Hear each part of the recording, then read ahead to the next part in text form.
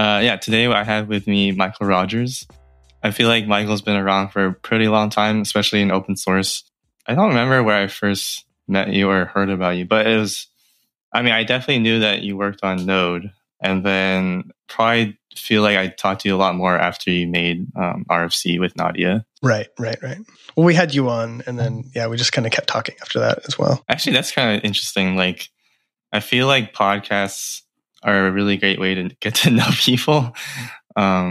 Just like you talk with someone for like a whole hour or whatever it is. And I don't know, it's different. It's not that like, you meet people in person. I feel like that's a huge thing. But then if you're communicating online, it's a lot more like, I guess, intimate than like Twitter or something else, right? Yeah. I'm starting to consider starting a podcast with a friend of mine who, like, whenever we get a chance to catch up, we have these really great conversations. And we don't get to have them enough. And so I'm like, why don't we just set up a time each week for us to have the conversation, and then we'll just publish it. No, that makes total sense. I feel like that's how a lot of podcasts start, right? It's like, you just have someone you like talking with, and you're like, oh, we might as well make it public. I feel like that's exactly what we did for open source. It was just like, why not? Right? I feel like then it's like you don't have too much pressure about making it good because you at least enjoy it yourself, which probably says a lot about open source too, right? So. Right. Also, like, you did that one like as a season and then released it Netflix style, and like that's really nice because I've done podcasts that are weekly, and I've done with RFC with Nadia, we did seasons. And that was nice because we got to just kind of prepare a season and think about like the guests for that time. There was still some time pressure to like knock it out like on a particular schedule. And then I was on a weekly one for a while on the changelog, and that was like really stressful actually to like always have to be available for that and be really consistent. But yeah, with open source, like people didn't even really know that you were doing it. Like I think you mentioned it to me, but like unless you told somebody, they didn't know they were doing it, and then you just released all of it. It was so nice. Like, yeah, exactly. You got to take as much time as you wanted. Right. Like I think that surprise factor actually helps. It helps like everyone else be more interested, and then you yourself is like you're not worried. Like you could just not do it and it'd be fine too. I feel like I guess this podcast, I didn't do that at all, or I wanted to, but I was like, this is taking too long. I'll just release it. But I don't feel the pressure to like do it every week. I don't know. I guess I feel like with the podcast, there's not a lot of rules into like what you can do. You can make it super long, really short, like the way you release it, who you talk to. I was even thinking like, why do people like only talk to the person like one time? It's like, you could just have multiple. And it doesn't really matter. So I think just like feeling that out is fine. It's just when it's like when it gets popular, people start demanding things. It sounds exactly like open source again. Maybe that's why it's fun, because now it's like nobody knows. Like I think we only have like 500 downloads for this one. Yeah, I don't know. I listen to a lot of podcasts, and they really stretch like the different formats and stuff like that. Like some of the ones that are really produced, I really love and enjoy. But also like some of the ones that I listen to the most consistently are just, simple interview ones, and they'll bring people back like several times and stuff like that. Like I think the long form podcast has Ta-Nehisi Coates on like every other year basically and stuff like that. I think if it's like 10 minutes, some people like that, and the other ones are like 3 hours and people listen to the whole thing. It's interesting. Yeah. Some of those feel like a little meandering to me. Like they seem a little bit too long. That's true. I guess there's this balance of like how much editing you want. Like how much do you want to do yourself, or you're going to start paying people? And I was like, okay, I was editing the podcast before, and now it's like I might as well just pay someone, and then also the transcripts, stuff like that. Yeah. Now you're running a business basically. So like, you just signed up for a side hustle. Yeah. It's funny how you end up like the thing that you turn into your job, you always find some side thing. But I feel like they're all related. I feel like we have to justify to like the world that like, especially in my case, it's like, if you are doing this thing you set out to do, I didn't want it to be too specific, too vague, because then it limits like what I feel like I can do. But like people change over time, right? Like after this has been a whole year, and now I'm like, okay, I want to do a bunch of podcasts, and it's not like it's a different thing. It's still about open source, right? It's funny how I keep thinking like podcasts and open source are the same, going back to like thinking that like the thing you think about, you like turn everything into that thing. It's interesting. Yeah. And you have the same maintenance problem, right? Yeah. Yes. Once you do it, like people just expect you to keep doing it. Right. Actually, this happened recently. Someone just tweeted like, "Hey, Nadia, Henry, when are you going to make another episode of open source?" We're like, we're not thinking about it right now, but like maybe. Yeah, that was when I started running NodeConf. People just expected immediately that it would be a yearly thing. Like there was no question. Like, oh yeah, so you're doing this next year, like same time? Like I moved the venue, and they were like, "What? Why?" And like I would get really bored at like doing the same thing. So everyone had like a slightly different kind of format to it, and I was always like iterating and being creative about the format. And that like people really like, some people really liked that and loved the iteration of it, and some people like kind of hated it. Like there are certain people that really want to do the same thing every year for some reason. Yeah, I was just thinking that. I feel like, well, if they're more on the, I don't want to say consumer side, but like just like want to be there, they probably want that consistency and like almost like nostalgia, right? But then if you're the one organizing it, you're just like, I'm doing the same thing over and over. I'm getting bored. Can we move? Because you want to feel like you're like progressing or something, right? Yeah. Like I would always tell this, like, so in the early days of NodeConf, so Chris Williams helped me out running it, right? Like he set it up. He ran the back of the financing and everything, because I had run a conference for CouchDB, but I was working at the CouchDB company at the time. And so I just like had a corporate credit card. Like there was no sponsors or budgeting. Right. And I was like, I need to figure out how to do this like for real. And Chris offered to help. And so we did NodeConf and JSConf like kind of together, like back to back in Portland. And I went there and helped kind of scout venues, and he, ran the whole kind of financing side. And like after that, Chris kept kind of helping people start up conferences, and I did too, actually. Like, since he helped me, I really felt like I needed to help other people. And the advice that I kept giving people is like, they really wanted to go like, well, how did you do this? And like, what kind of venue for this? And I was like, you should put your own spin on this a little bit, right? Like, here's like why we did certain things and the kinds of constraints that we had. And in particular, like, here's like the things you need to do to sell tickets and not be like financially in debt at the end of this. But the big stuff, like where do you do the parties at and what kind of food do you do? I'm like, well, what does your city have? Like, what is cool about where you are? Like, show it off, right? Like you're inviting a bunch of people to come, basically to your house, like show it off. And the ones that I think like took on the most of their own character ended up persisting the longest. November is like really into Nashville, and Dinosaur.js is really into Colorado and stuff like that. That's really interesting, because it's like taking advantage of the, the location, the space, versus like making it very specific and niche rather than just generalizing everything.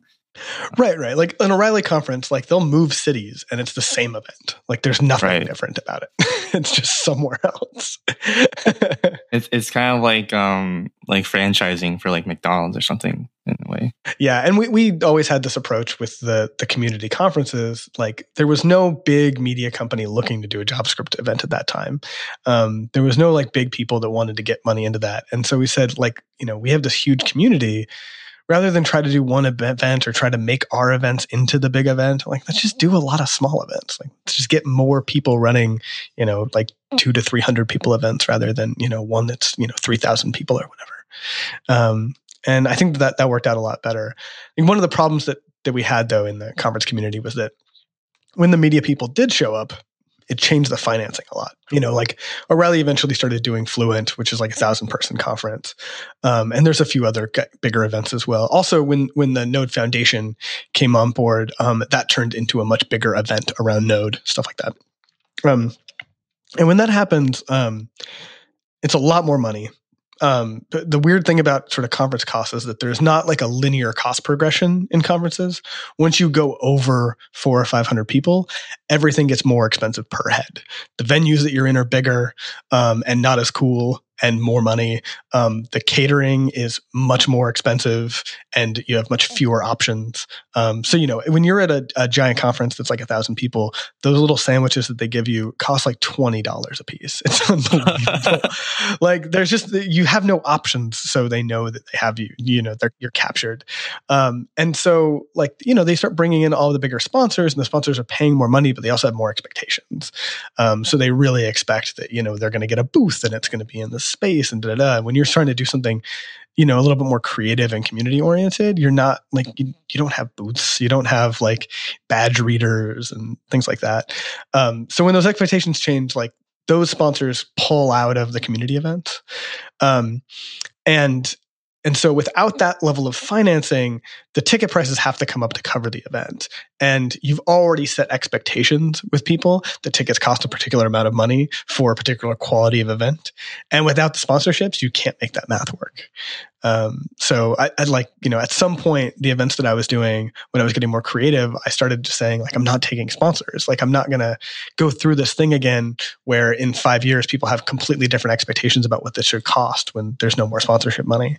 And that like didn't actually go very well, to be honest. Like there's a reason I don't run events anymore. It's because like you literally can't get people to pay what they cost, and dealing with the sponsors is like not actually worth it or any kind of fun. I mean, it's interesting because I feel like that's not that different from like doing Patreon or like or even open source when we start getting funding, and it changes people's expectations too, right? Like, yeah, it's interesting. I mean, I knew that it would change people's expectations. I will say that I was wrong about how they changed it and what models that they changed. And this was something that I learned doing the podcast with Nadia, actually, was like, I thought that it would be worse to fund individuals than to fund projects. I thought that it would create weird incentives for the person to kind of hold things hostage because it's now like their direct livelihood, and the funding the project would be better. And I actually had it completely reversed. I was completely wrong, where when you fund individuals, you have a compact with them, not with the project.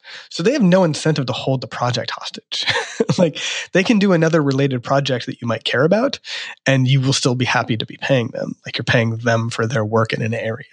Whereas like a lot of projects that we talked to had a lot of problems like spending the money and changing the incentives in the project around how to allocate the money and all of that. And yeah, so I just had it completely wrong. And that was interesting to figure out just through the process of talking to different people with different models, including you. Yeah, it's funny, really relevant to me now, because it's like I forgot when that. Well, that was obviously before I quit, but that podcast episode. But I don't know. I think because when we talked, I was working at Adobe, and they were paying me to do it half time, and we were talking about like kind of the conflicts with just even corporate sponsorship, where if you not compromise, but like if you're spending half your time on quote unquote the regular work that other people are doing, and then this open source work, there's still that dichotomy, and then you just feel bad, and then you like, even if it's your job to do it, you feel like not you're not appreciated. It's just like everyone else is thinking about other things, and I feel like now, I agree that funding a project is hard, because I have to deal with this now with both the Open Collective and the Patreon, where it's like, obviously the Patreon is so much easier because, you don't have to think about where it's allocated. It's like going to you directly. But then it's Open Collective, it's like, how are you going to allocate? And it's like, are you going to pay the core maintainers? Are you going to pay random contributors? Are you going to pay your dependencies? Like people are suggesting that too. Or are you going to pay like me, where like I decide to do this full time? So you're going to pay like, in my mind, it makes sense, even though obviously I'm biased now, that you would pay full-time people, then other contributors, maintainers, and then everyone else, if that even is possible. And I feel like at that point, it's better to spend a lot more money on a few people, even though I guess it seems like you're like, like biasing certain people. Like it just feels like the money is more well spent when you're not distributing like 1% of it to 100 people. Yeah. So I was just remembering, when I first met Nadia, I had read her article where she was kind of first getting involved in the topic, and my impression was that like she saw it as like a financing problem, and so I really walked into it thinking like I need to unwind, like it's not a money problem, it's like a time problem, and like it's like a contribution problem, like getting people to contribute in a meaningful way and to the right things, but it's not necessarily a money problem. And she was already there, I think. Like she had talked to enough people that she had a much kind of wider view of it. and was thinking about it more just in terms of general sustainability. But I remember coming into it going like that is not the biggest problem. Like the money is not the biggest problem. And then when Open Collective started, and like nobody was really even getting funded yet. But it already was like, oh, this is the solution to sustainability. Like just the tone and like the people in open source were just like, oh, okay, all right, this is fixed now. Like you just raise money. And I was like, I don't think that that's the case. And they were starting to just associate raising money on Open Collective with being sustainable. And then when we talked to the I forgot his name, the guy who manages Mocha, or he maintains Mocha. And they did an Open Collective, and he told us that like that was one of the most telling conversations that we ever had about that stuff, because he was like, oh yeah, well, like we're having a really hard time spending the money because some people in the project feel like you shouldn't be paid to do any of the fun things. So like he wanted to break off a thing that he wanted to do and then carve out some time like away from his work to do it and get paid. And they were like, no, like that's a fun thing. Like you can't do that. And I was like, so wait, so the solution to open source sustainability is to pay people below market rate to do things that aren't fun? Like really? Like that's our plan? Yeah. How do we get into that situation? Like it was just unbelievable to me. Oh, that sucks. Yeah, and it's not like you like they were already not paying people like well. Yeah. That podcast and also just Nadia's work in general has really widened the conversation about sustainability and made it about more than just kind of funding. Funding is like a tool, and we keep getting more tools for different types of funding, and trying that out has been really interesting to see. Yeah, I mean, I felt like money has never been the solution, but it's more like, I mean, we need. Some people think like that's it, and like it's that simple. We just need money, and other people are like, oh, it's just going to make things really complicated. And I think it's kind of like, can we say both? Like it's going to be complicated, and we need it, but it's not like the end all be all. And you know, it's like we have money now, and I'm getting paid to do it. It's like it's not like I almost feel like either myself or other people are like, oh, if you have money, then suddenly the output of this, you know, project is going to be like 20 times better. And it's like, not really. It actually, in some sense, we are, you know, we're releasing less. And maybe that's okay, because I had this pressure to like feel like I had to keep up with this whole hype cycle and making releases every week or whatever. And it's just not, it's not healthy. And I think what I really need with money is more, I just want to be able to not burn out, not to say the more money we get, the, you know, more code and more features and whatever. It's just making sure we can actually continue doing this. Yep. It's a tool. And I mean, the best thing for the project and what people want of the project may not be more releases necessarily. I mean, not if more releases, you know, come with a level of instability, at least. Right. We're trying to crank them out as quick as possible. Right. Yeah, I mean, money is always just a tool. And I think, I feel like I have a very different perspective on this than most people I talk to, because if you're from an older generation of open source, of which I was like sort of actually involved in, I shouldn't talk about them like they're completely separate from me. Like I did do open source work in that model and with those projects for quite a while. But I certainly did not feel like open source was part of the rest of the tech industry at that time. Like open source was its own special thing. And even though all this money was coming in and all the people that I looked up to were like basically tenured at Sun or whatever, like somehow we maintained some kind of moral like aura of superiority. It was like the only thing that open source kept from free software was that like it's morally superior. Interesting. And like thinking about it as like this separate kind of unique snowflake is really important to a lot of those people's identity. And I think that like when you talk about the money and the funding and that kind of stuff, it's just dirty to them. Like they don't want to consider that part of the problem, part of the thing they're talking about. And they don't really want to acknowledge the intertwined relationship between the rest of the tech industry and open source. Like they want to talk about how open source has won effectively, but they don't want to talk about like what that really means. It means that open source is held up by all the money from tech. And then I think a newer, younger generation of open source is really interested in this idea that like And I think part of this comes down to like I'm at the oldest end of millennial, right? Like I was born in '83, but as all of the sort of economic opportunities have kind of fallen out for this generation, they're always looking for side hustles, and they're always looking for a way to be like independently financed, right? To not be dependent on a company, because companies become so ephemeral. And so there's this huge focus on like paying me directly to do this open source thing that I want to do. Like, how do I get paid to just work on the thing that I want to do on my own in some kind of independent funding strategy, separate from the rest of the tech industry? And my view on open source sustainability in general and open source in general is that you cannot separate open source from the tech industry. Like, open source is the tech industry. Right. I was going to say that. I mean, like most of the code that you run in proprietary products is actually open source. Like, open source code enables all of that. Every company in the world uses open source software. And so to some extent they're putting into it by using it and finding bugs. And they're also putting into it often in terms of direct development resources. And so what that means is that there's already a huge amount of money going in to pay people to write code at companies.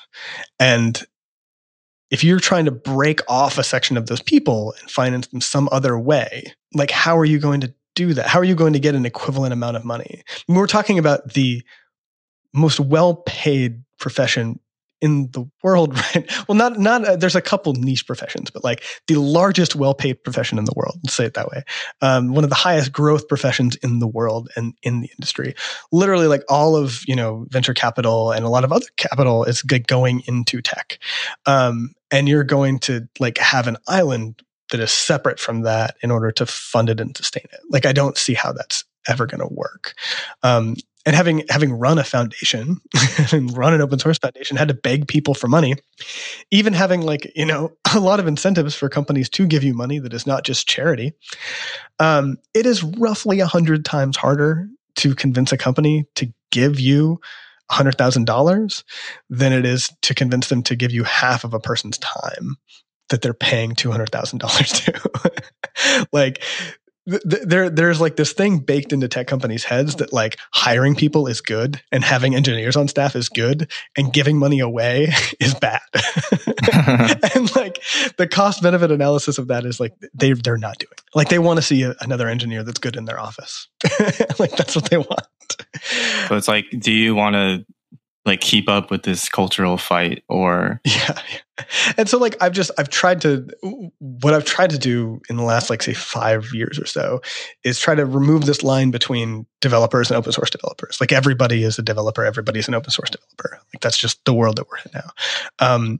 Try to change governance principles and a lot of the ways in which people run their projects, so that they're more open to contributions that are at the edges, that are more casual, that they're not trying to optimize for somebody that is actually embedded full time, because there's a huge number of developers working on applications that are going to find a bug, just want to fix it real quick and move along. And the more open that you are to that, the more sustainable that you can kind of be in the long term. I mean, I think that's changing. I feel like a lot of companies are trying to adopt open source practices, and even like, I don't know when the term inner source got introduced, but stuff like that, right? I think it feels like they're all trying, like culturally, companies are trying to change to be open source without necessarily like producing their own open source, right? Right. I mean, okay, first and foremost, we just don't know how software gets built. Like, we actually don't know. Like, it's good admission. Yeah, that's good. I mean, I've been working in this field for, technically like 20 years, but at real companies, like bigger companies, for about 18 years. And we don't know how software gets built. Like, it just happens. I mean, I've been a part of and even managed like every software development process and practice. And yeah, I mean, we don't really understand this at all. I think that we know like that people can learn to write code, that we can get them to write code on certain things. If we keep them happy, they tend to write it. That's pretty much it. And open source is like a really organic process that seems to mostly be working.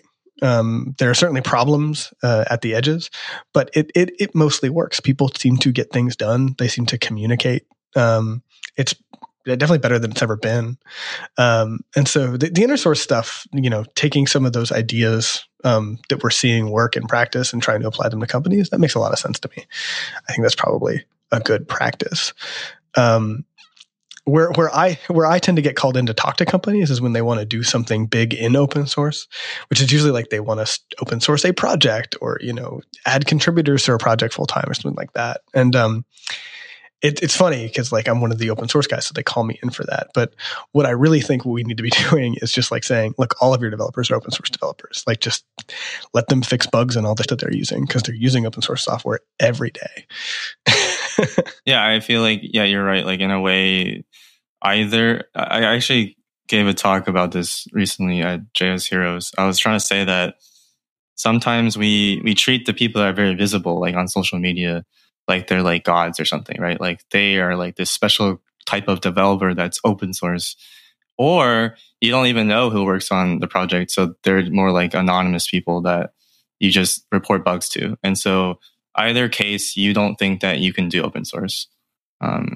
And so what you're saying makes sense. Like, how do we get people to realize like they can contribute back? And like the whole point of open source is that you can actually be involved in the process, right? Yeah.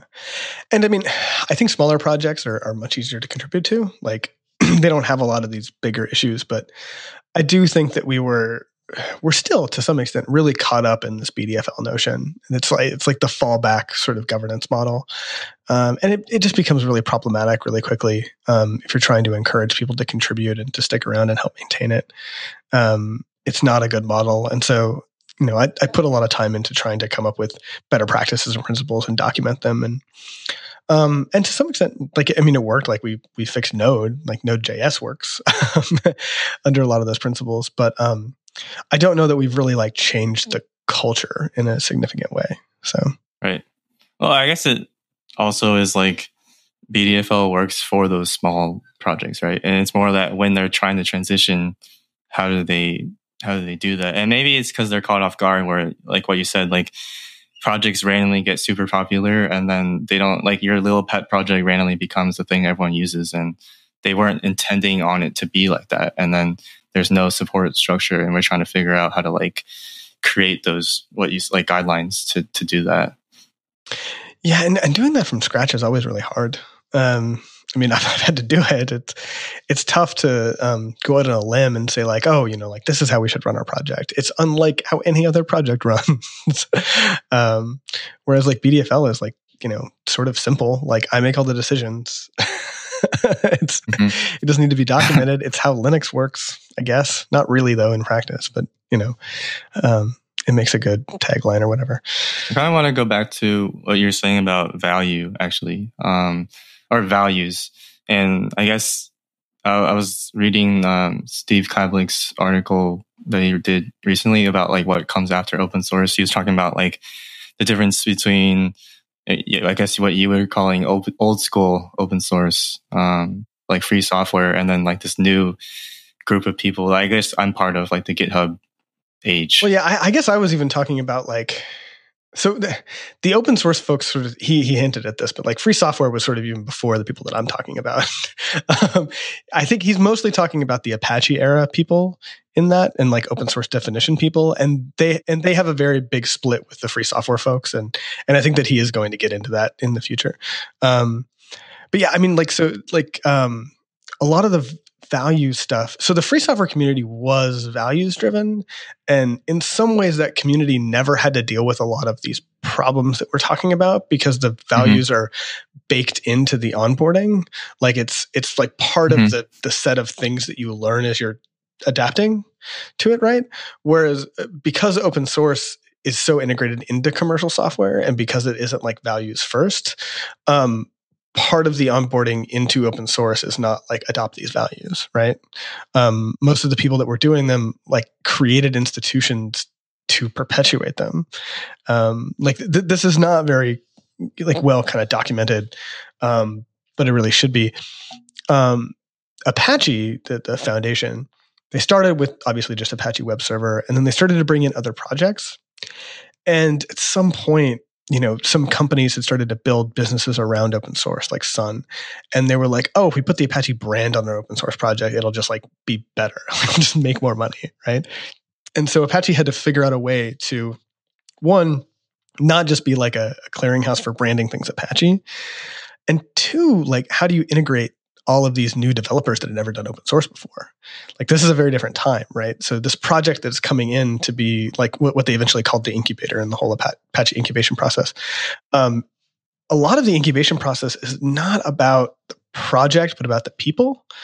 And, you have this team of 5 people that made this project at a company, and they need to open up. They need to change how they work. They can't just do everything in an office together all the time. They need to communicate openly. They need to bring in more contributors. And so the incubator both provides like the guardrails for that. Like, you can't graduate out of it until you have more contributors. But it also serves as like a training process for new open source developers that were coming out of proprietary. And so like the Apache values and the Apache way of doing things is embedded in those people and in that whole kind of generation of open source, actually. Like it sort of fanned out from there. I think that people don't really, nowadays people don't talk about the impact that Apache Foundation had, because they literally, just trained like a couple thousand open source developers, and those people in turn trained and adopted those values elsewhere. I think where things got really messy, though, is that they embedded their values in a process. And for a lot of people that learned the Apache way, they learned a process and a way of working without really internalizing the values that were the motivation to define that process, right? We tried to make this distinction when we created the Node Foundation's governance model, where we have a way of doing things that is very mutable, that we expect to change over time, that can change between different working groups. And then we have a set of values that went into that, and that's the thing that can't change. It's the thing that like you have to sort of internalize and adopt, and then you can use that to make further process changes. Yeah, I guess that gets into just like the nature of like how do we retain information and like knowledge transfer across people and this like our culture, like through like these processes. And like I think about like the podcast we did on open source about liturgy. It's like, in a religious way, you have those processes and traditions as well. And it's like, what do we have in open source that helps us to do that? Yeah, I mean, it's really easy for people to copy a process, and it's a lot harder for them to like internalize a value structure, right?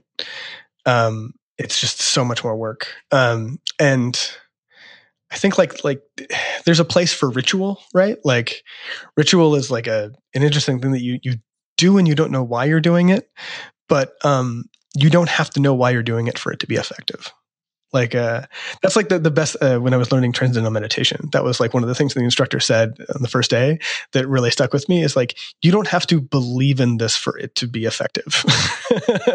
Like that's actually pretty. You just do it. Like yeah. And like there's a bunch of things that I think fill that void in open source, right? Like I think conferences to some extent do that. Like there are people that go to FOSDEM every year. And they have a routine that they do, and people that they see, and places that they go out to eat, and it's like going to Mecca, right? Yeah, makes sense. No, but like what you said, it's like it's I guess it's really powerful that if you're involved in this ritual or tradition, it changes people, it affects how we live, but then you don't have to know how it works. But I guess it's on us, or maybe on the people that established those traditions, to pass down like why that was there in the first place. Otherwise we forget. And I think it's almost like maybe even like free software, all that stuff, like I didn't know anything about that when I got involved in open source, and I didn't have to, because we stopped caring about all those other concerns. We had new concerns. But then knowing history it should be relevant to like those things, because we were just reinventing something again and not knowing what happened before. Yeah. So there's a book that I always recommend to people on this, and it's not the one that most people recommend about open source, actually, because there's a lot of good books on open source, on process and on values. But I feel like in the history telling of this, a lot of the underlying motivations and real values of free software get mistaken or mixed up in a lot of the, how do I put this nicely? There's the antagonistic sort of attitude of a lot of the free software folks. And it's really hard to separate them. There's this book called Hackers by Stephen Levy. And this book starts in the 1950s, actually, in the Tech Model Railroad Club at MIT. And it basically traces this group of people into creating what the AI lab at MIT, which is still very popular. And all of that work all the way through, and you can just skip the third act. So the first two acts are very relevant and really playing to stuff, and the third act is like about the gaming industry at a Sierra, and just has no relevance. But like, skip that and then move on to there's appendixes, and one of the appendixes that he did, like in a further edition, was called The Last Hacker, which is about Stallman before Stallman started the Free Software Foundation. And it was literally like he was the last person holding the torch of these values that started in the Tech Model Railroad Club about being creative and hacking things together and opening up access to other people and all of this kind of stuff. I mean, like there was, a religious war against timeshare computing, basically, inside of this AI lab, because it restricted people's ability to fiddle with the system, and that's where all the creativity really comes from and where it lies. It's a really great book. One, he's a great writer, and two, I think that it's really relevant because like these are the values that I still hold, like from getting involved in this community really early on. This was a lot more prevalent, and also like I was actually like a security hacker really, really early on when I was young. And I was but I remember just being completely motivated by like, I want to learn this thing and I want to tweak it and I want to change it. Like that was my motivation. And there's something really like raw and human about it. There's like a human instinct to like want to learn things and want to manipulate them in order to understand them better. And that was a lot of the motivation that went into, and eventually became open source, because if it's not open source, if the software isn't free, you can't actually learn it and understand it and be able to tweak it. Like that's why the freedom to fork is the first freedom, right? Like that's why that is the most important thing. Like I need to be able to take this off and do something else with it and go my own way. And a lot of that gets lost in a lot of the sort of free versus open source and copyleft and all of that kind of stuff, which is much more about, how do you enforce and perpetuate the values? Like copyleft is important if you believe that there is no other incentive for people to open up the source of their software. And I think that there is still software that is built where there is no other incentive. Like we operate on the web and in cloud computing, and there is like a lot of incentive. And in fact, it's almost impossible to get developer adoption if you don't open source things. But in other areas of computing, like a lot of embedded systems, for instance, there are strong incentives to not open source things. And you actually do need licensing there to solve that problem. I think that like, that community is unfortunately unwilling to admit other incentive structures, which has made it hard for them, not only in this era where commercial software and open source software are ostensibly the same thing, or almost the same thing. They're almost indistinguishable from each other. It's made it hard for them to adapt to that, but also I think that it's made it hard for them to have a place in this conversation that we're having about open source sustainability, because it's about incentives that go far beyond what licensing can solve. Like licensing cannot make me stop feeling like I owe it to someone to fix this bug request. There's no license that solves that. Like, all the licenses say there are no guarantees. It clearly isn't fixing this problem for me. Right. Yeah, I was listening to a podcast you did with Nadia on like A16Z, and that was like 2 years ago, and you were talking about production and consumption, and we're still talking about that. Like how, like in Steve's article, it was about how like licenses only deal with the consumption side of like limiting, I guess, allowing access or not, and it has nothing to do with production, right? No one, like, in a sense, I talked about this too. Like, all the guilt that I have in open source is all like self-imposed. It's all like, I feel bad. No one can make me do anything in a way, right? Like, none of us are legally obligated to solve someone's bug or answer them on Twitter or anything. But culturally, we feel like we should, or like we want to help people. But that has nothing to do with licenses, right? So. It also doesn't have that much to do with money, right? Like, if anything, money could make it worse. Yes, yeah, it actually does make it worse. Like that is a real issue because there are people that will, I mean, I don't know how many people would want to say that publicly, but they could call you out, be like, well, I'm paying you, so why didn't you fix this for me kind of thing. Mm-hmm. I mean, yeah, they could be donating like $2 and they're like, oh, you have to fix this for me. And it's like, that's why people would rather not accept any money because people like devalue your work. This gets into like, you know, why you would have a Patreon in the first place. And now I'm like, the idea of having perks is not, I don't know, I guess I don't like that idea anymore, at least for doing open source, because it just incentivizes you to have to do extra work that you weren't willing to do in the first place. And then you feel bad about it. So it's like, I'm already doing work. If they want to pay for it, they can, and they could choose not to. And so doesn't mean that once they pay, now it's an obligation. It's like they turn the gift into a transaction, right? And it's supposed to be a gift. Yeah, that line is really, really hard, right? Like to some extent, Patreon is not really just patronage, right? Like it is not just gifts. Like you can, if you have a podcast, you can do like a patron-only podcast feed, and you can do art that is only for your patrons and things like that. So it does, in some cases, just operate as like a paywall. Well, I guess yeah. And then, you know, they don't really have a lot of, you know, structure around that. You can do whatever you want. There's just a way to, you know, accept money from people, and then it's established brand. So maybe they already have their credit card on there, so it's easier for them to do it. But then it's up to you to decide all the tiers and stuff. And I look at, like people that are artists or on YouTube, they have like tiers that are like $1, $2, $3 or something. And like, or more, and then they'll, yeah, like what you said, they'll like do a private podcast or your own piece of artwork, if you pay a certain amount. And it's like, unless I already want to do it, I just don't see why I'm willing to do that for so little money. And that's why it's like, yeah, you would rather just do it for free. And I probably don't say this. I may have never said this publicly, but like, I don't trust developers as much as other people. Like, I don't believe that like putting every decision into the individual developer's hands is like the best thing in the world. There's a long history of paying developers just to do open source or to do like whatever open source that they want to do, and it has gone incredibly poorly. I've heard it. Yeah. I mean, like you don't want to flame individual people, so this stuff like isn't public, right? But they've held projects hostage. They've taken a year off on something that nobody cared about, right?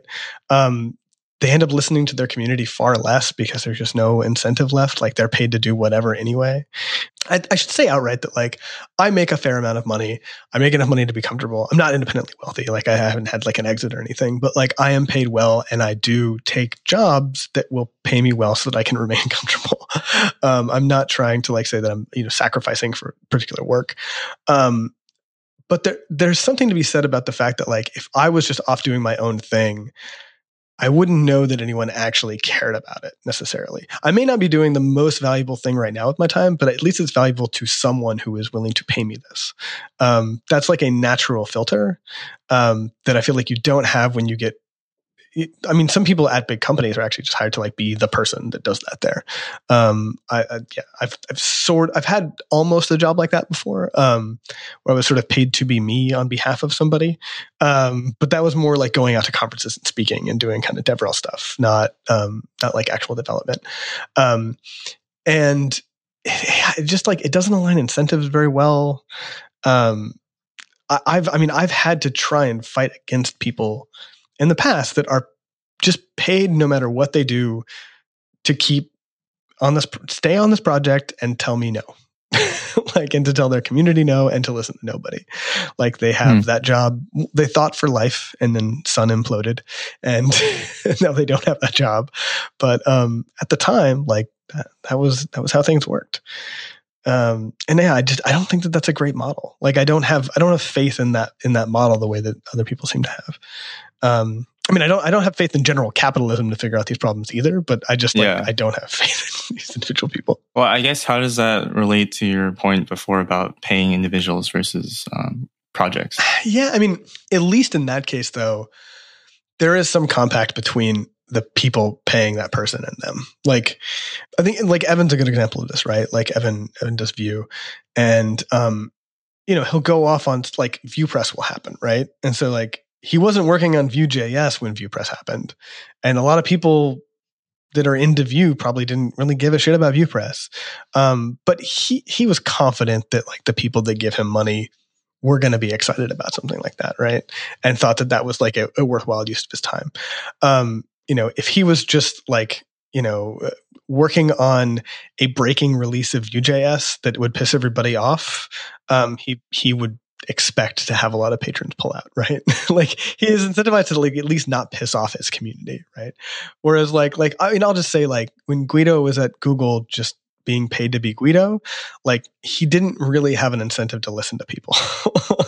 Interesting. Okay. So like I guess the pressure in a way is because I feel this same thing where I'm like, I'm getting paid now. So what am I supposed to do? And it's like, I become afraid to do what I want because I am afraid of what other people want me to do. And then it just becomes this like spiral of anxiety where it's like everything you do seems like it could be wrong. And like, that's true. Like every release could be like another, you just have to fix all these bugs, blah, blah, all these things. And I'm like, what do I even want to do? And so like even making the podcast, like I thought it was great. But then I'm like, all these people that know me through Babel, do they care about this other thing? Because the thing I actually care about is open source in general, but obviously through Babel too. And I would hope that the people that are sponsoring me care about me for doing that, not just Babel, right?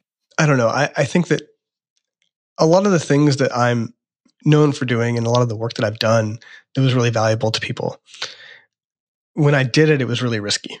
Like it was not a sure thing. And you can really easily get trapped in this place when you're doing the same thing or maintaining the same project for long enough where you really don't want to take risks on the next thing or do a new thing. Or like, what if I stop working on this, then I won't have this opportunity anymore. And I don't know why I've been able to just hand things off and to stop caring and to move on to the next thing so easily. I think to some extent, like I do get naturally bored doing the same thing long enough. Mm-hmm. But also I had some early wins handing things off. So you have an experience with doing it. And seeing it work out really well, right? Like better than if I had continued to do it. Like I started the PouchDB project in like 2010, and handed it off pretty soon, actually. Like, I think I renamed it to PouchDB. It started with a different name. And there was like, going to be a big rewrite, but I just wasn't finding the time and handed it off. And then it got handed off again. And it became a much better project because I had handed it off. Like it's way better. Like they adopted promises when I was saying promises are dumb. So like that wouldn't have happened, obviously. That was like a really good decision for them that I was dumb for trying to fight against. And that was the project that Nolan was on. And then he wrote that post. Yes. About open source. Right. I mean, Nolan did a much better job with it than I could have. Dale Harvey was running it before him and did a much better job than I would have. And so like it worked out really well. And I think that like that turning out so well has really like encouraged me to not try to hold on to things. And I mean, I worked on Node.js early on, but it wasn't like I owned a part of it, right? And was trying to like hold on to that piece. I think the closest thing to this would be Request, right? Like Request, I wrote it really early. It's been around for almost 10 years now. I'm fairly, I think, tied to that project. And even that, like we're shutting it down now, right? Like I'm not handing it off because I don't think that it should be handed off. I think that the right thing to do is to slowly spin it down. Right. And that's a different decision anyways. I guess why did you decide to do that now? So after like 10 years or whatever. So I should be honest and clear that like I have tried to hand it off a few times. Like we've tried a couple different governance models that got other people involved, and different people have come in and done great work on the project. And I found out actually in the process of shutting it down that it was a lot of people's like first or really early like open source work that they did and contributions. So that was really cool to find out because they've gone on to do great things.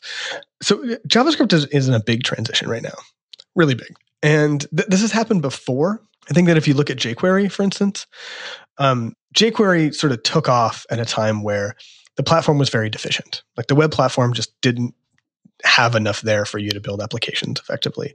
And so we started to build different frameworks on top of it. And Dojo got popular like right before jQuery did. But eventually jQuery kind of won and was like the tool chain that made the web much more usable. And eventually every site took it. And then the platform kind of caught up. And we didn't really need it anymore. And so people stopped depending on it directly. And, new websites stopped taking it. It's obviously still on like a huge portion of the internet. Like it's probably, I think still by numbers, it is probably more adopted than any project ever. But I mean, like in the minds of younger new web developers, like it's just not part of the stack that we accept anymore. And that's okay because it served its purpose, right? Like it was, it filled that deficiency at the time, and it also encouraged the platform to catch up. I think that Node, in the early days, like we were painting over a ton of deficiencies in the language and the platform. Like I can't exaggerate this enough. Like not only did we not have like async generators, we didn't have generators. So like when we developed streams for iterative data, we just had no primitives to work with. There was not a binary type. There was no binary type yet. Mm-hmm. Like the standards bodies were arguing about it. There was ECMA was trying to define one, and the WebGL folks were trying to define one, and it was like unclear who would win, and like it wasn't implemented yet in all browsers. So like we created the buffer object. It was because like there was no other choice, right? And the callback first error pattern like is like we are papering over deficiency in the language. Whenever you're literally creating an API for error handling and error propagation, you're papering over deficiency of the language. That is the job of the language, is to like throw errors. And so the platform has caught up like in a big way. And I've been using these new parts of the platform enough now that I can kind of see how big of a change it is. Like how I use the language is different than how I used the language before. And a lot of decisions that are really low level in request are not going to be able to catch up or change along with this change in the platform. So, we could make a new version that was semi-compatible and was an easier upgrade path, but use these new patterns, but was never like of those patterns, right? That was never like fully embracing them because we have this legacy, but we would probably get a ton of users just because it's requests, right? Like we already have this market share. But I don't think that that's the best thing for us and for the ecosystem. Like it would be better for people to take newer libraries that are on more modern patterns. And we have like a weird sort of unfair advantage because of like how well adopted request already is. Inertia. Yeah. And I mean, it's more than just the inertia, right? Like there's all the people that have already adopted it that are not going to change. But like if you Google for how to do something with HTTP and Node, you're going to get an example that has request and express. like there's, and even if we change our API a little bit, people are still going to find it because they were trying to do it because Stack Overflow told them to use it. They are not going to think like, oh, I need a different HTTP client. Like, let me search NPM or look for a blog post or something else. So the only way to really push people in a different direction to adopt newer, better libraries and to incentivize an ecosystem of people to create better libraries is to just deprecate requests, to just take it out of the pool.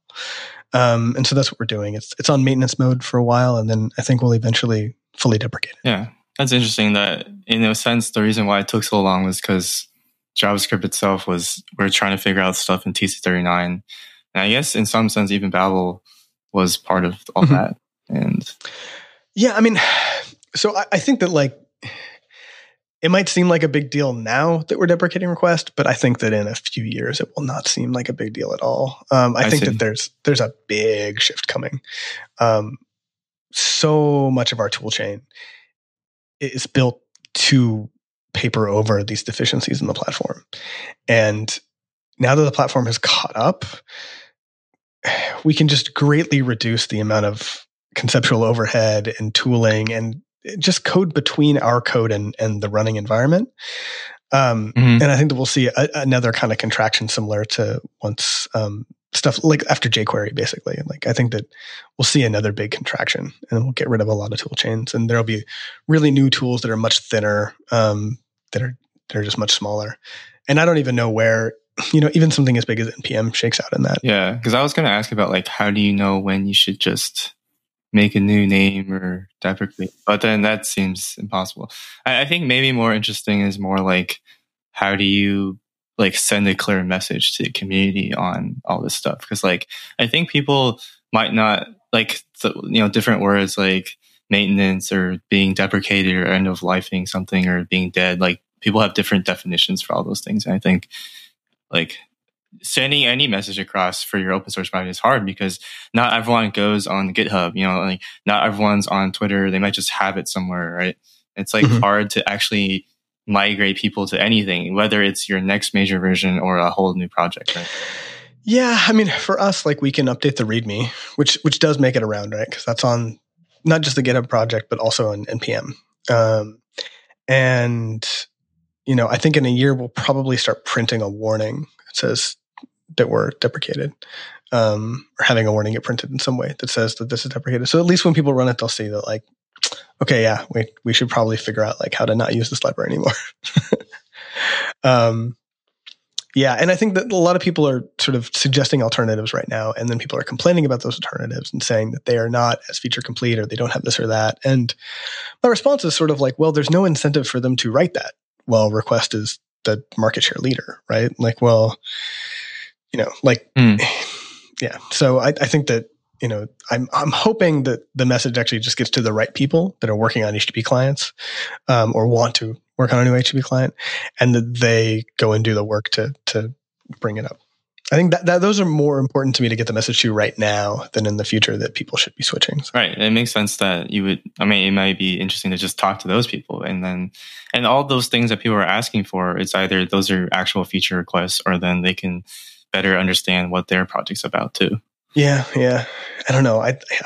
Things are changing. Everything's always changing in JS. That's true, but I do think that we've had a really big and long cyclical cycle of adding and sort of like compacting all of our tool chains together. Like our dep chains have never been bigger. The number of tools that we have between writing code and running it in the browser has never been larger. And so it's just a much bigger sort of collapse to see all of that stuff potentially come down. Like when I look at something like Pika, it's like, okay, like if I wrote an application this way, I would just not need all of what I've been building. It's a significant enough shift. And I don't know that Pika is going to be like the thing, but I think it'll be something that looks like Pika. Right. Or I guess you even see the progression of those kinds of tools where it's like after we had Webpack, and then Parcel and Pika, like they're all adding or trying to create React App, all those things. They're all trying to combine all these tools together. Or we can wait for Sebastian's new thing that has everything. So. I don't know. So one lesson that I learned in the early Node days is that being highly incompatible is its own advantage. Like you sort of have two paths that you can go down when you're creating a new thing, right? Like you can try to leverage everything that came before you and like all of the work and adoption that people already have of these libraries in this large ecosystem. Or you can start from scratch. And the worst thing you can do is actually be in between, I think. And I'll get into that in a second. But in the early days of Node, we were the most incompatible platform that I had ever seen. Because not only, so one, it's a new platform, right? So we don't have Python standard lib or Ruby standard library or any of these ecosystems. We're like new, but it's in JavaScript. Hey, like people have written JavaScript. Well, it turns out that like there's no library that people have written in JavaScript that doesn't rely on the DOM in some way. So can't use any of that. Actually, that's all gone. When you look at when people build new platforms, they tend to write a C binding layer. And then a lot of what happens in the early ecosystem is people binding to the same C libraries that existed for a long time. So like Postgres adapters and MySQL adapters and a lot of that kind of stuff is usually just the same C code that people just rebind to. That's how Ruby and Python work, for instance. That's how Java works. It's all just the same underlying libraries. So we don't work with any of those, and you can't bind to them because they use blocking I/O under the hood, and you just can't block your node process forever in the C binding layer. So people have to write those from scratch. So like Tim Caswell wrote a Postgres driver in pure JavaScript from scratch. And when we were creating this new ecosystem, all of these things that people thought were disadvantages that we were starting over were advantages, because the internet's a really big place. And there's a lot of people that want to be the first person that writes that library. Yeah. Like, I was noticing that too. One of the reasons why I was so incentivized to get so involved early on in the community was like, I could literally be the person who wrote the first HTTP client, and and TJ showed up to be the person who wrote the first web framework, right? And like that's why Express is really big, and like that's all of TJ's motivation actually. Like, and so it was funny because people always make a really big deal out of when the early community people leave to go off and do a new thing. But what's so funny about it is like, no, but they're going to keep doing that forever. That's right. What they want to do. Right. Like Caswell went off and wrote Love It, right? Like he wrote a whole new platform so that he could be the guy in the new platform. And TJ went to Go because Go was really undeveloped at the time. I never thought of it that way. Yeah. I mean, it's really fun, first of all, to be involved in a community when it's that young and new. But it's also, a lot of people, like you were saying, like people tend to think of developers as being like, either famous or anonymous. And if you're around just a little while, you realize like, oh, no, they're not really great. They were just there first. If you're there early, you have a lot more opportunities. And so, a lot of people want to show up to be the first person to write that. And so like my advice to Pika and a lot of the other systems where it's like, you could do a bunch of work to try to make all of NPM compatible or all of this legacy libraries compatible, or you could just say like, you know what? No, we're not. We're the new thing. You've got to make all new libraries, and we'll just start to capture all of the people that want to do that. I think it's a much better model at the end of the day, because you end up with an ecosystem that is really native. Like one of the problems that JVM languages have always had is that they have these really great ideas about what a new language, like how the new language can work and how to implement it on the JVM. And then they get the early community people writing really cool libraries. And then people come along and just port all the Java. They just write new bindings to all the Java stuff. And so when you're in that language, you don't ever really get a fully native experience, right? Like you're always tracing some, failure or error condition that actually goes into some Java code that somebody bound to. And yeah, like, there's, like I said, the internet's a very big place. There's a lot of people that want to be the first person to write something. It's funny because I was thinking about this in terms of just even, Babel, an established project versus like every time there's a new project that comes up, all these random people that just show up out of nowhere start becoming like maintainers. And you're like, where were they before? Right? It's like they're waiting to be those people. And so I almost feel like even if you are an established project, if you want more contributors, you should just make a new project name. So like say like Babel, so like Babel preset env, I made that a separate repo, and then that like helped people get involved in it for some reason because it wasn't Babel like Babel/Babel for some reason. And I just realized I guess that's the case for languages and ecosystems, even specific projects. Then yeah, definitely. Yeah, it's a fun time. I think that like, I don't know. I still like writing code. Like I keep writing code as a developer.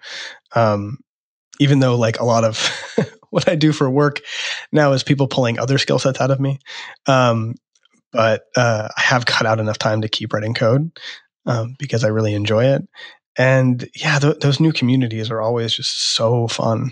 Like there's such a good time. Yeah, I guess people are like, like if it's something new, everyone's like super incentivized to like get involved versus like all these other things that maybe it just feels like everything's maintenance and like legacy stuff. And most people, I feel like all people don't want to do that anyways.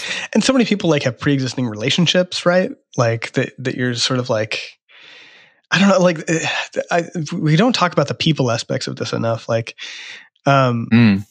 like that was one thing that we were talking about a lot 10 years ago, actually, was the people part of open source and all of that. Like, I do miss that a little bit. Like we were talking a lot more about just like how to make nice spaces and stuff. I think because like Rails became such like a toxic place for a little while, that, a lot of us were talking about like, okay, how do we do nice spaces for nice people and how do we keep it nice? And that was certainly what me and Isaac talked about like a ton in the early Node days. It was just like, how do we make this not like that? Like, how do we keep encouraging people to stay nice even as we grow? And yeah, I think that like in those early days, it's just so easy to have those conversations and to meet new people and to build these relationships up. And when you jump into something like many years later, it can be a lot harder.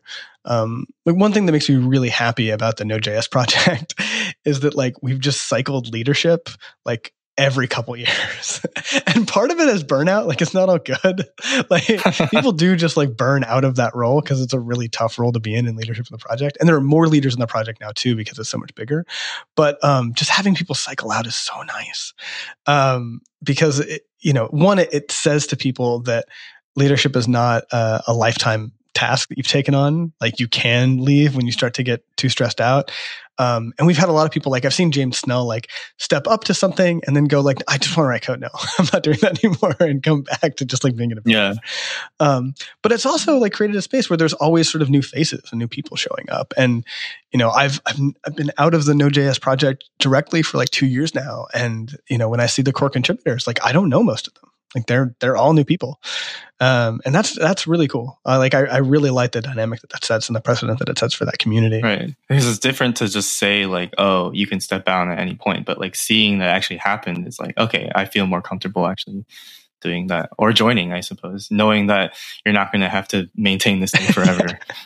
I mean, I wrote Python for 5 years and I tried to involve myself really deeply in that community, in that project. And there was like sort of an impenetrable barrier of people that had already been there so long that like you couldn't really get their ear and you couldn't really take on leadership at that time. That changed a bit, like a little bit later, especially around their foundation. And recently, like Guido's actually stepping down and new people are taking it on. So it definitely got better. But I remember at the time it was just impossible to think about like, being involved in that the way that I've been involved in any project since. Yeah, I guess it's interesting to think about like the perception people have on like who actually works on the project and if you're able to be involved. I think it was a lot easier for me because, maybe, in a way, I wasn't the first person to get involved, but, Babel at that time was already really established. It was more that there weren't enough people. So I just happened to be there. And then when Sebastian burned out, I just happened to be one of the people that accidentally became one of the right. So when there aren't a lot of people and they leave, then you end up being the person. Yeah. I mean, like, back to what you're saying about like these like famous impenetrable people. It's like, no, it's just, we're just the people that stuck around, right? Yeah, long enough until someone else shows up, maybe. Well, like, so this is kind of a funny story, but when the IOJS fork was happening, which sort of led into modern Node and me kind of running the foundation, I sort of stepped in to lead that effort and to sort of pull everybody together. And the main reason that it was on me was that I was the only person that everyone would still talk to. So I've been involved with Node really early on and done a bunch of stuff in core. And then I really pulled away from core and started doing more community work and just NodeConf and everything else. And so as things got more toxic around core, everyone got mad at each other. And like, I didn't, start a company that was trying to financially benefit from Node, and I was not like trying to get code into core. And so, there were a bunch of core developers that were all really unhappy and they weren't speaking to each other. And so actually, like it might have looked from the outside like, I showed up and I pushed everybody to start a fork. When I first heard about it, I heard that there was going to be a fork of Node. And I was like, oh, that sounds crazy. Like, let me talk to people about that. And then I dig into it and I'm like, no, there's not going to be a fork of Node. There's going to be 3 forks of Node because 3 different groups of people are talking about forking Node and they're not talking to each other. And so I literally stepped in and I was like, okay, why don't we all talk about doing this together maybe? And then it was like, okay, well, maybe we can have Joyent like let us take over the project. And so we got everybody in a room together to try to talk to them. And by the end of that conversation, like the accomplishment we had was not that we convinced Joyent to do anything. It turned out that they were not done messing with us. But the real win there was that everyone was on the same side other than Joyent, and that we were all in it together, even companies that were literally suing each other. Right. But they didn't know that thing. They didn't realize that until you actually brought people together. Yeah. It's like, well, and also just something happened in the room where everyone sort of aired their grievances, and it seemed like everybody was like, that they needed a different thing or they had a different perspective. And I was the person that said, like, the problem is none of these things. The problem is that nobody in this room is allowed to fix them except for Joyent. That's the problem. Like, there's no like governance model here where we can take responsibility for any of this stuff. So it's not going to get fixed overnight, and we don't have a solution to every problem here, but we can't even begin fixing them until we actually like have a stake in running this project. And so that was what eventually, like almost 6 months later, turned into the IOJS fork, and then Joyent Joyent decided to start a foundation. According to them, in no way related to that, just happened to be like the foundation that I had set up for them to start. And then this foundation was started, and then we were able to merge the project in, and basically just our governance model became the governance model of the project. And so I guess it just speaks to like the importance of, I don't know, just communication and bringing people in a room kind of thing. I feel like we don't do that. Like for people that communicate so much with code and like on GitHub, like I feel like there's a lack of like, what the video hangouts or like, I mean, even though people go to conferences, it's like oh, I'll meet you at the conference. It's like okay. Like, yeah. It was funny, like when people are asking me, like when I was running the foundation, like what do you do, like what is your daily, and I was like, I'm just on the phone all day. And they were like, what? And I was like, yeah, it's like the least transparent thing that you could do. But actually, like my main job is to talk to people on the phone and do conflict resolution with them before anything blows up. That is my main job. Like I think like it's almost like a mantra at the Linux Foundation. It's like just call, like JFC, just fucking call somebody. Like just get on the phone with them. Like you'll just see, like, when people are communicating in text, like, you don't have a lot of the subtext there. Yeah. And it's really hard to like unwind people's thinking. And you just get into the spiral where it's getting more and more aggressive, and it's like, stop, just talk to each other. Like now. Yeah. Yeah. It was a fun time. I guess now I'm wondering, like in general, like what is that the kind of thing that keeps you motivated to be doing this? Like in this space? No, I hated that actually. Okay, that's funny. Yeah, I mean, looking back on it, like when IOJS was happening, and I would say like the first year that I was running the Node Foundation, it's one of the few times in my life where there was just nobody else that could do what I was doing at that time. And that's actually really rare. Like I'm not like such a great programmer that nobody could take on my code or like such a great manager or anything like that. Like there's really no other time where no, if I don't do this, like no, this is not going to happen. It's just impossible. And then in the second year, it became much more of like, I'm just running this institution now. And to some extent, like I need to just be like fundraising for this institution. And that was what brought me to a decision to leave, because if that's just what I'm doing, I think somebody else could probably do it better, and that would be better for the project. So that's sort of why I left. But no, I mean, a lot of those conflicts would take like a lot out of me. And yeah, I'd have like a lot of downtime, and I was taking on like a lot of just side projects so that I would write some code every once in a while. So yeah, no, I mean, I'm actually like not, conflict does take quite a bit out of me. I don't think that I would want to do that again permanently. Like as I've gotten older, and just gotten more experience, you end up picking up a lot of skill sets other than just writing code. And, wherever I've worked, there's always a pull of, trying to lean on those other skill sets and get me to do things related to that, because this is such a high growth industry that there just aren't a lot of people with a lot of experience. Like, you get rarer and rarer the older that you get in the industry.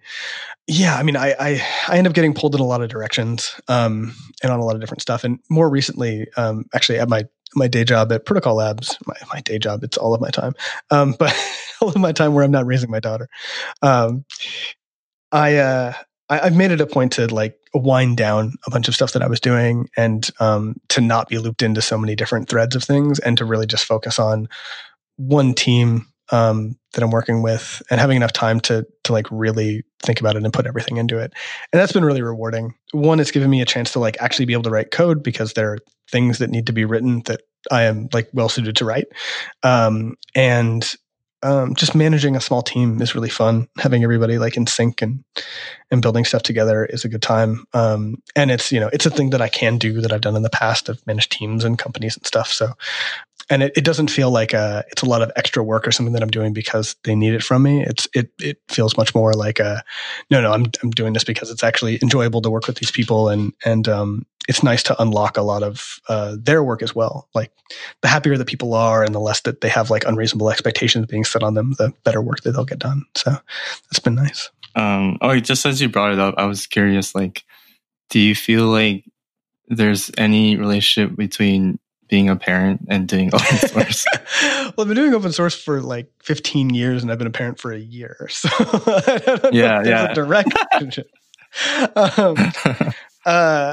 I think that like when she gets older, there might be more skill set overlap. Like there will be more conflict resolution. There'll be more explaining, she's a 1-year-old right now. So, if I'm explaining something to her, it's more for my benefit than for hers. Like I really want to know that I told her why she shouldn't grab that cord out of the wall. She's not really understanding. Mm-hmm. I mean, having a kid definitely like changes how you spend your time and how you think about things. For me, it's been like just entirely positive. Like there's not a single negative thing that I can think of that's happened from it. Wow. Yeah. And I mean, a lot of people like will talk about like, the time and da-da-da. And it hasn't really happened for me. So one thing to keep in mind is that my wife also has like a really serious career that she takes very seriously. She went back to work in about 4 months after delivering, and so we have a nanny during the day while we both work, and then we completely share the parenting duties the rest of that time. It's really not on like in the first year. It's impossible to split 50-50 because like if she's breastfeeding, like there's just things that only she can do, and so I'm just trying to do everything else. Mm-hmm. And then now it's less about that and more that like sometimes the kid is just in a mommy mood and there's nothing you can do, and there's just like, and yeah, sorry, like you are going to have to do this because she's not letting me do it. But no, I mean it's forced me to take a break every day away from like my work and recharge. Like there was not a prompt to do that every day the way that there is now. And as I've gotten more attuned to that, I've been able to like really enjoy the time with her and get a lot more out of it too. So that's been really, really great. I think that having a kid immediately makes you way better at time management.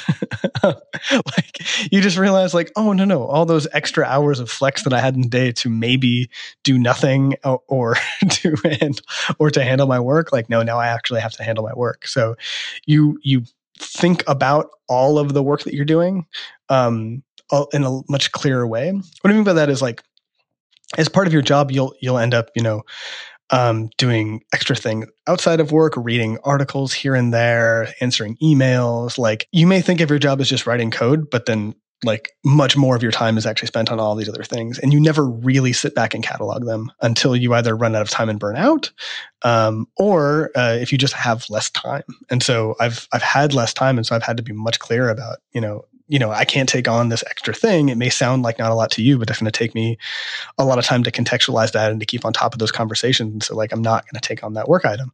So yeah, so that's been really, I think, important for me. When I look back on a lot of mistakes that I've made in my career, I think I can associate a lot of them with not managing my time and with not managing expectations very well, with just allowing a lot of things to pile up. And I even allowed that to happen when I started here, and then I've had to unwind it. But yeah, so that's been really good. And just like, I mean, it's really, people don't talk enough about how good it is for you to have a kid. Like not just like what you're putting into having a child, but in a lot of ways, like it makes you think about how you grew up and experience a lot of that over again. And yeah, it's wonderful. It definitely, it expands your like emotional like window, right? Like the highs and the lows get very different. like I didn't realize that I could be that worried about something, and also like that I couldn't enjoy something that much. It's been really interesting. Right. It helps us appreciate our own parents and what they Yeah. Or like I had an interesting thing where like I definitely appreciate some of my parents, but also I had a pretty rough childhood, particularly around my stepfather. And I actually went through a period of time where I became an adult and I was like, you know what? He was just a guy dealing with his own problems. Like maybe it's fine, and kind of tried to forgive him about stuff. And then he hit on my sister at my dad's funeral. And then I was like, I had no reason to forgive him for anything. But since having a kid, I've actually like reevaluated that again, and like, oh my God, like he was horrible. Like he was so bad at this. Like all of this work that I'm putting into to try and like make sure that my stuff is together so that I don't project it on my kid, like just none of that happened, right? So there's like, on the one hand, like with my mother and my father, I'm like very appreciative of a lot of what they did in a new light. And then with my stepbrother, like a new level of criticism, actually. Right. But yeah, that's a fun detour. Thanks for joining me today. This was a great time. I guess if you want to shout out like what you're working on or how people can contact you. Sure. So I'm Michael, Mikeal, at pretty much everything. So my DMs are open on Twitter if you just want to send me a message there. And you can look at my GitHub at the same handle to see kind of what I'm working on. A lot of what I'm working on right now is called IPLD. It's the GitHub org is called IPLD. And what it is it's a bunch of new primitives and new data structures that are content addressed. So they're these Merkle trees, particular type of Merkle tree called DAGs. But essentially, we're trying to build fundamental building blocks for data structures so that we can decentralize data. So the way that the web is decentralized and that you can link to everybody in a web page, we want to open that possibility up for data. So you can stop caring about where the data comes from and stop putting all of the data behind an API and just sort of bring all of that into the client and into the browser. Share that data peer-to-peer, share it in different locations and edges and offline and all of that. And so, that's mostly what I'm working on nowadays. Yeah, I didn't realize like hashing is so powerful. Like I guess the idea that it removes the whole where, because all you have to do is verify it's the same hash. Yeah. We talk about this a lot inside of Protocol Labs, but like the longer that you sit with content addressing as a primitive in your head and you think in it takes like years, but you just start to like open up just completely new, like second, third, fourth order, things that happen from it. But a big thing is like, you don't have to trust the data source anymore, right? Like if I link to an URL, the thing that I trust about that URL is the location of it, right? Like I know that I have to talk to that authority to get that data, and then I'm getting the data that this person talked about. If you want to decentralize data, you need like something that is not just like their name somewhere. So a hash, like you can get that data from anybody and then compute the hash, and you know that you got the data that you're talking about. So using a hash not just as a way to verify data, but a way to address data really kind of changes the dynamic quite a bit. And one thing that really like Juan Benet, who started Protocol Labs, opened my eyes about, and I think that he's really like the first person to really put this out there that way, is to just broaden the scope of what is possible and how to think about those addressing. Like these are not addresses inside of a namespace. These can actually just be global identifiers. Like I can take this content address and go on the other side of the internet and know no other context and look it up out of a network. Whereas before we'd always thought about Git uses Merkle trees internally, so there are hashes everywhere, right? Like when you, like that's why there are hashes in your commits, is that like that's the hash of the head of the tree. But those hashes are only inside of that namespace of that repository, right? And in a blockchain too. Like in blockchains, they use content addressing everywhere, but that's namespace to within that blockchain. What we've done is created primitives so that those addresses can be much more global, that they can have a much more global context, and that you can know what to do with them based on the identifier. So there's a little bit more on the identifier than just the hash. Cool. I feel like we could keep talking, but we should probably I can always do it again. Thanks for listening. Check out our website, maintainersanonymous.com, for show notes and transcripts. If you have any feedback, ideas, or guest suggestions, you can reach me on Twitter at @left_Pat. If you'd like to support the show, you can visit patreon.com/HenryZhu.